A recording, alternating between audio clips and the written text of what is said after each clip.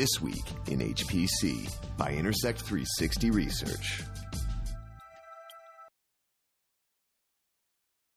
AI, quantum computing, and processor wars. The HPC Year in Review. It's This Week in HPC. Hi, everyone. Thanks for listening in to another episode of This Week in HPC with Intersect 360 Research, distributed in partnership with Top500.org. I'm Addison Snell, and joining me one more time in 2017, that's Michael Feldman, the editor of Top500.org. Michael, it's been quite a year. It has. It's been a very interesting year. It's gone fast, but there's been a lot of interesting news and a lot of new trends this year that have sort of developed, that have been building maybe for a few years and sort of came to fruition this year. Yeah, these are things that really we saw coming. We predicted that AI was going to be a big deal this year, that the processor wars were going to kick in. Quantum, I will admit, did a little more than I thought it was going to do, but let's review these because these really were some of the top stories, starting with the whole world of AI, including deep learning, machine learning. That really got to a point where it dominated the conversation in HPC this year. Yeah, and I think it dominated it on a couple different levels. One from the vendor side, where a lot of the vendors sort of coalescing their strategies. The HPC vendors coalesced their strategies around how they were going to serve this market, but also from the user side of HPC. A lot of the researchers and even industrial people started looking at AI as a tool or as part of the workflow they could put into their own applications. And there was a lot of news around that as well this year. So there was demand and supply side news throughout this year. Yeah, and it's the demand side story that really intrigues me the most as an analyst in terms of how we're sizing and scoping this opportunity going forward. We do have some surveys in the field right now, and we've been developing our market models around deep learning, which to date has mostly been part of the hyperscale market in terms of the companies actually spending money on dedicated infrastructure for it. That'll be your Googles, your Facebooks, your Amazons, your Baidus, et cetera, et cetera.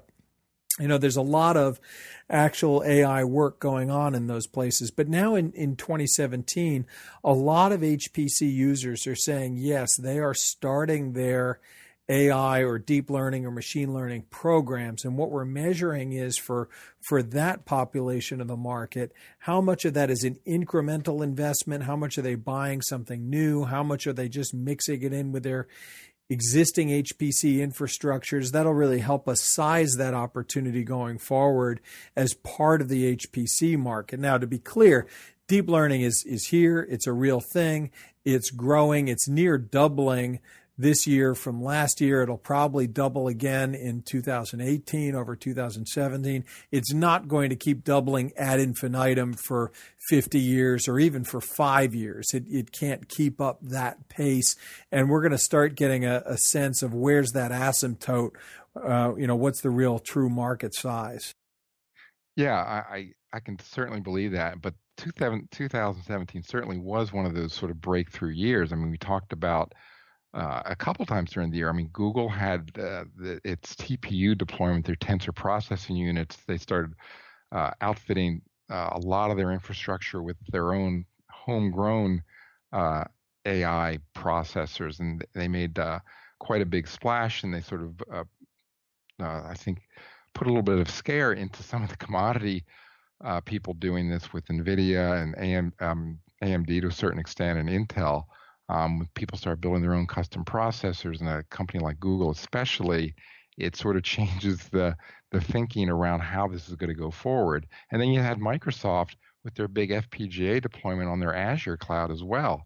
And they basically have now an FPGA on every server instance out there.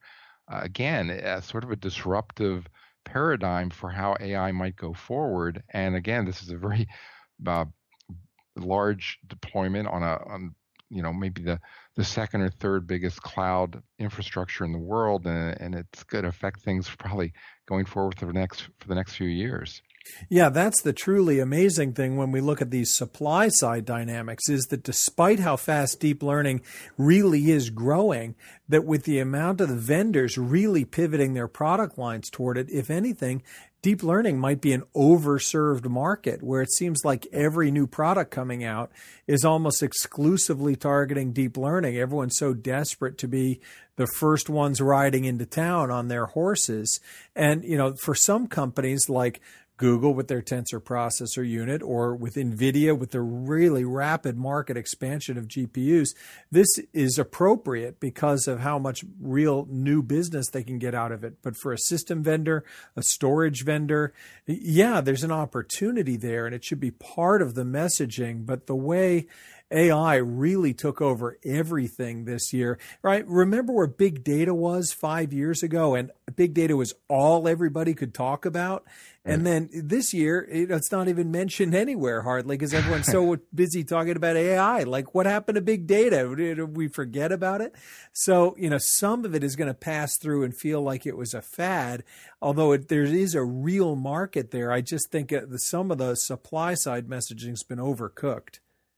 Yeah, and I think the supply is going to be overcooked as well. I mean, it's not just Google and Microsoft and NVIDIA building these processors and infrastructure for AI. I mean, you've got Fujitsu's developing its own deep learning unit processor. You've got GraphCore.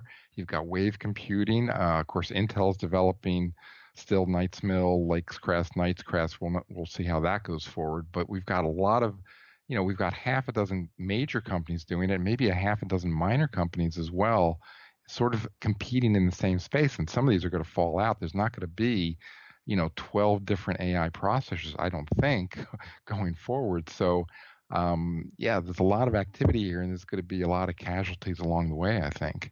And here's the really amazing thing that comes out of all of this is if you'd asked me at the beginning of the year, what's the number one pain point for users, I would have said that it's trying to balance on the one hand a diversification of workloads with traditional HPC, analytics, and now AI against a diversifying set of architectures with all the different processors coming to the market.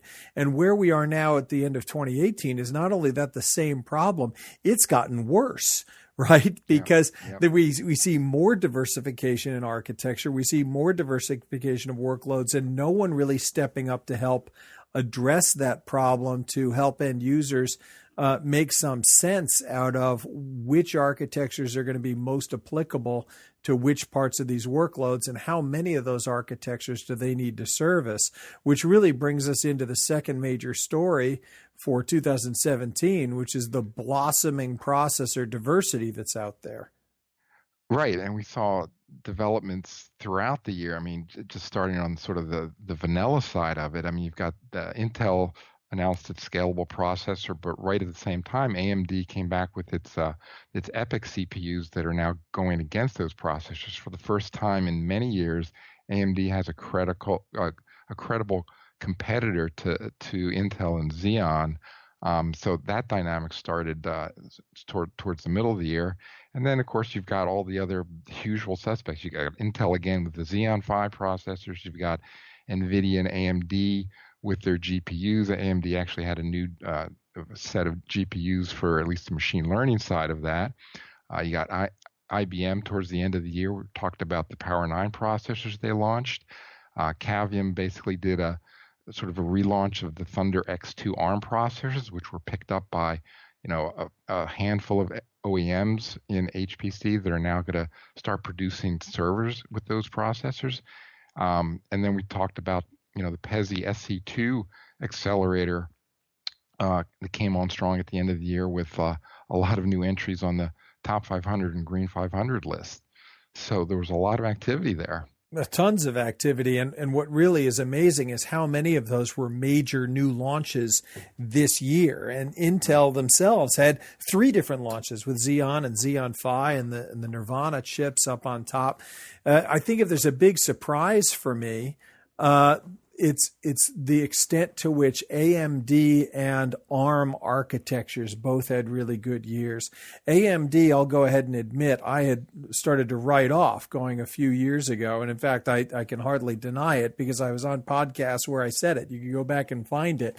And that was largely because I thought some of the competition was too far out in front. But the way this has continued to diversify, where no one really has a lock on any part of the market, the door is still open for AMD to make a move with that strong EPYC launch. They remind me of a team late in a football season that could only make the playoffs not only if they keep winning, but if they get help from other teams around them. And now they're getting the help they need, and here they are still in the mix. And meanwhile, ARM, I didn't think that the enthusiasm would keep up to the same extent, and it's really getting to where we're getting a more complete software ecosystem around ARM, to where this is now a very credible supercomputing architecture as we look ahead to exascale.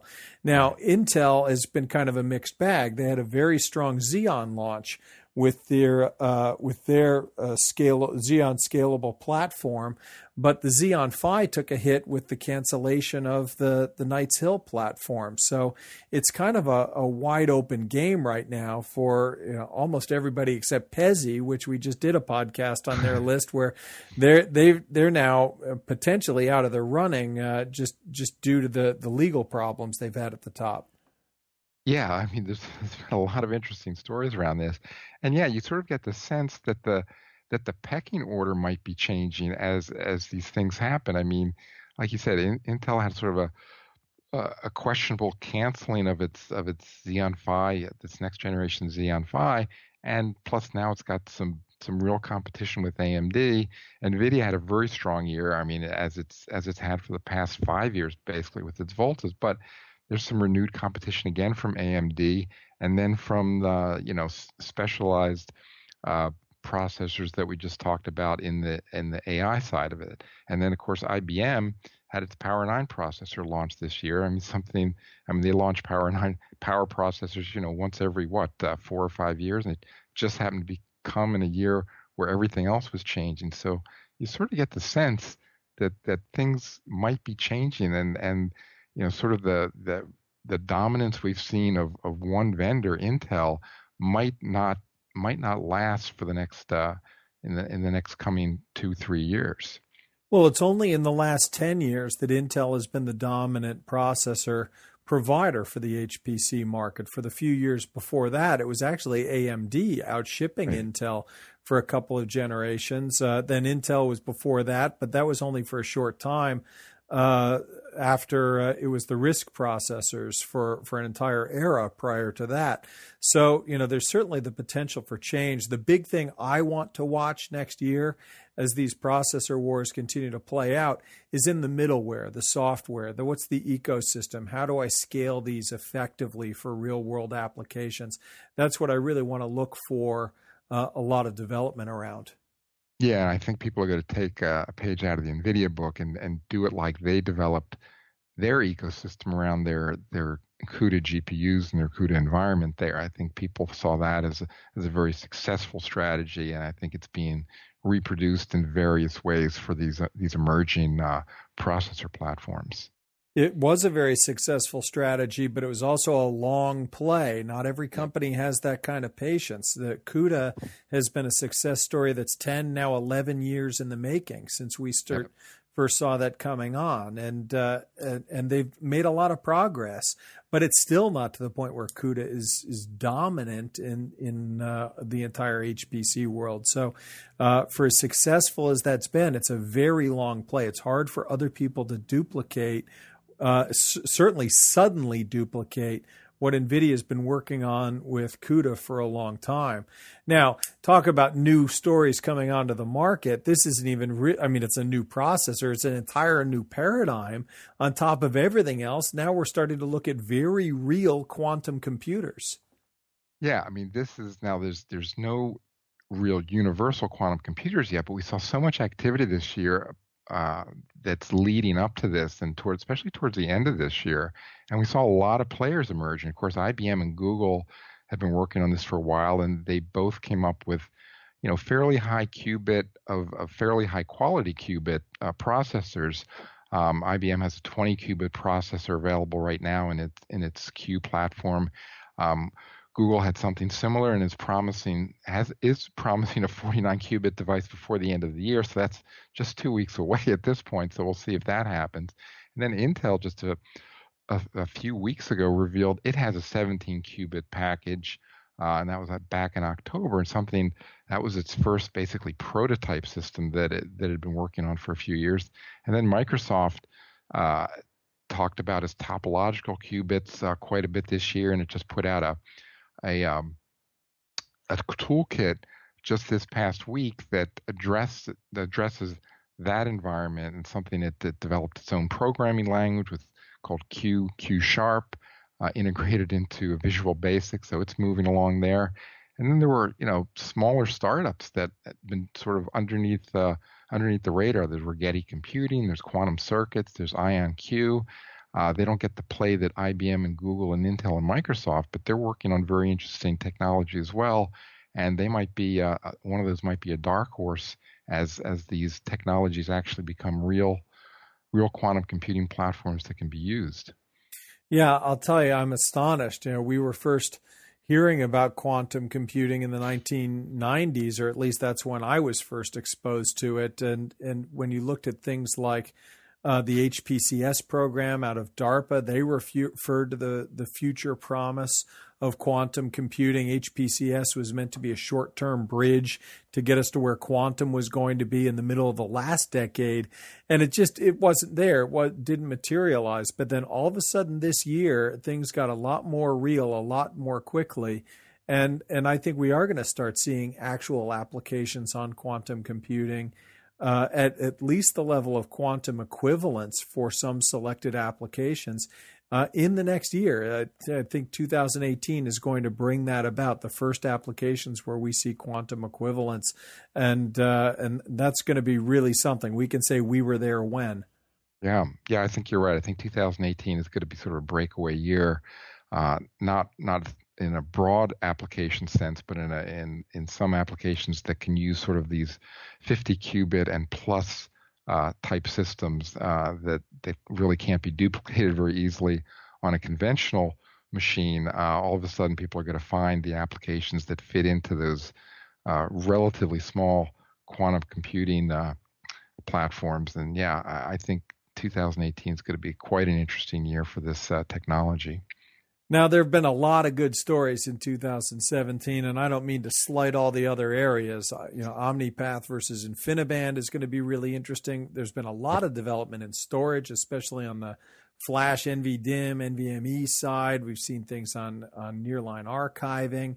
There's been great stuff on the end user side. And one I was looking at in particular was the petaflop machine at BASF and what that means for the future in chemical engineering. So, the world continues to march on, but in terms of those three big stories, it's got to be AI, the quantum computing, and the processor wars being fully engaged. And we're going to see a lot more of that in 2018. Yeah, I agree. Those trends are all going to move forward and maybe catch a few new trends as well, I think, in the next year. All right, Michael. Well, thanks for another great podcast and another great year. Happy holidays to you. Happy holidays to you, Addison. And happy holidays to all our listeners out there. Thanks for tuning in, and happy 2018. You've been listening to This Week in HPC, brought to you by Intersect 360 Research, actionable market intelligence for high-performance computing. For more information, visit intersect360.com.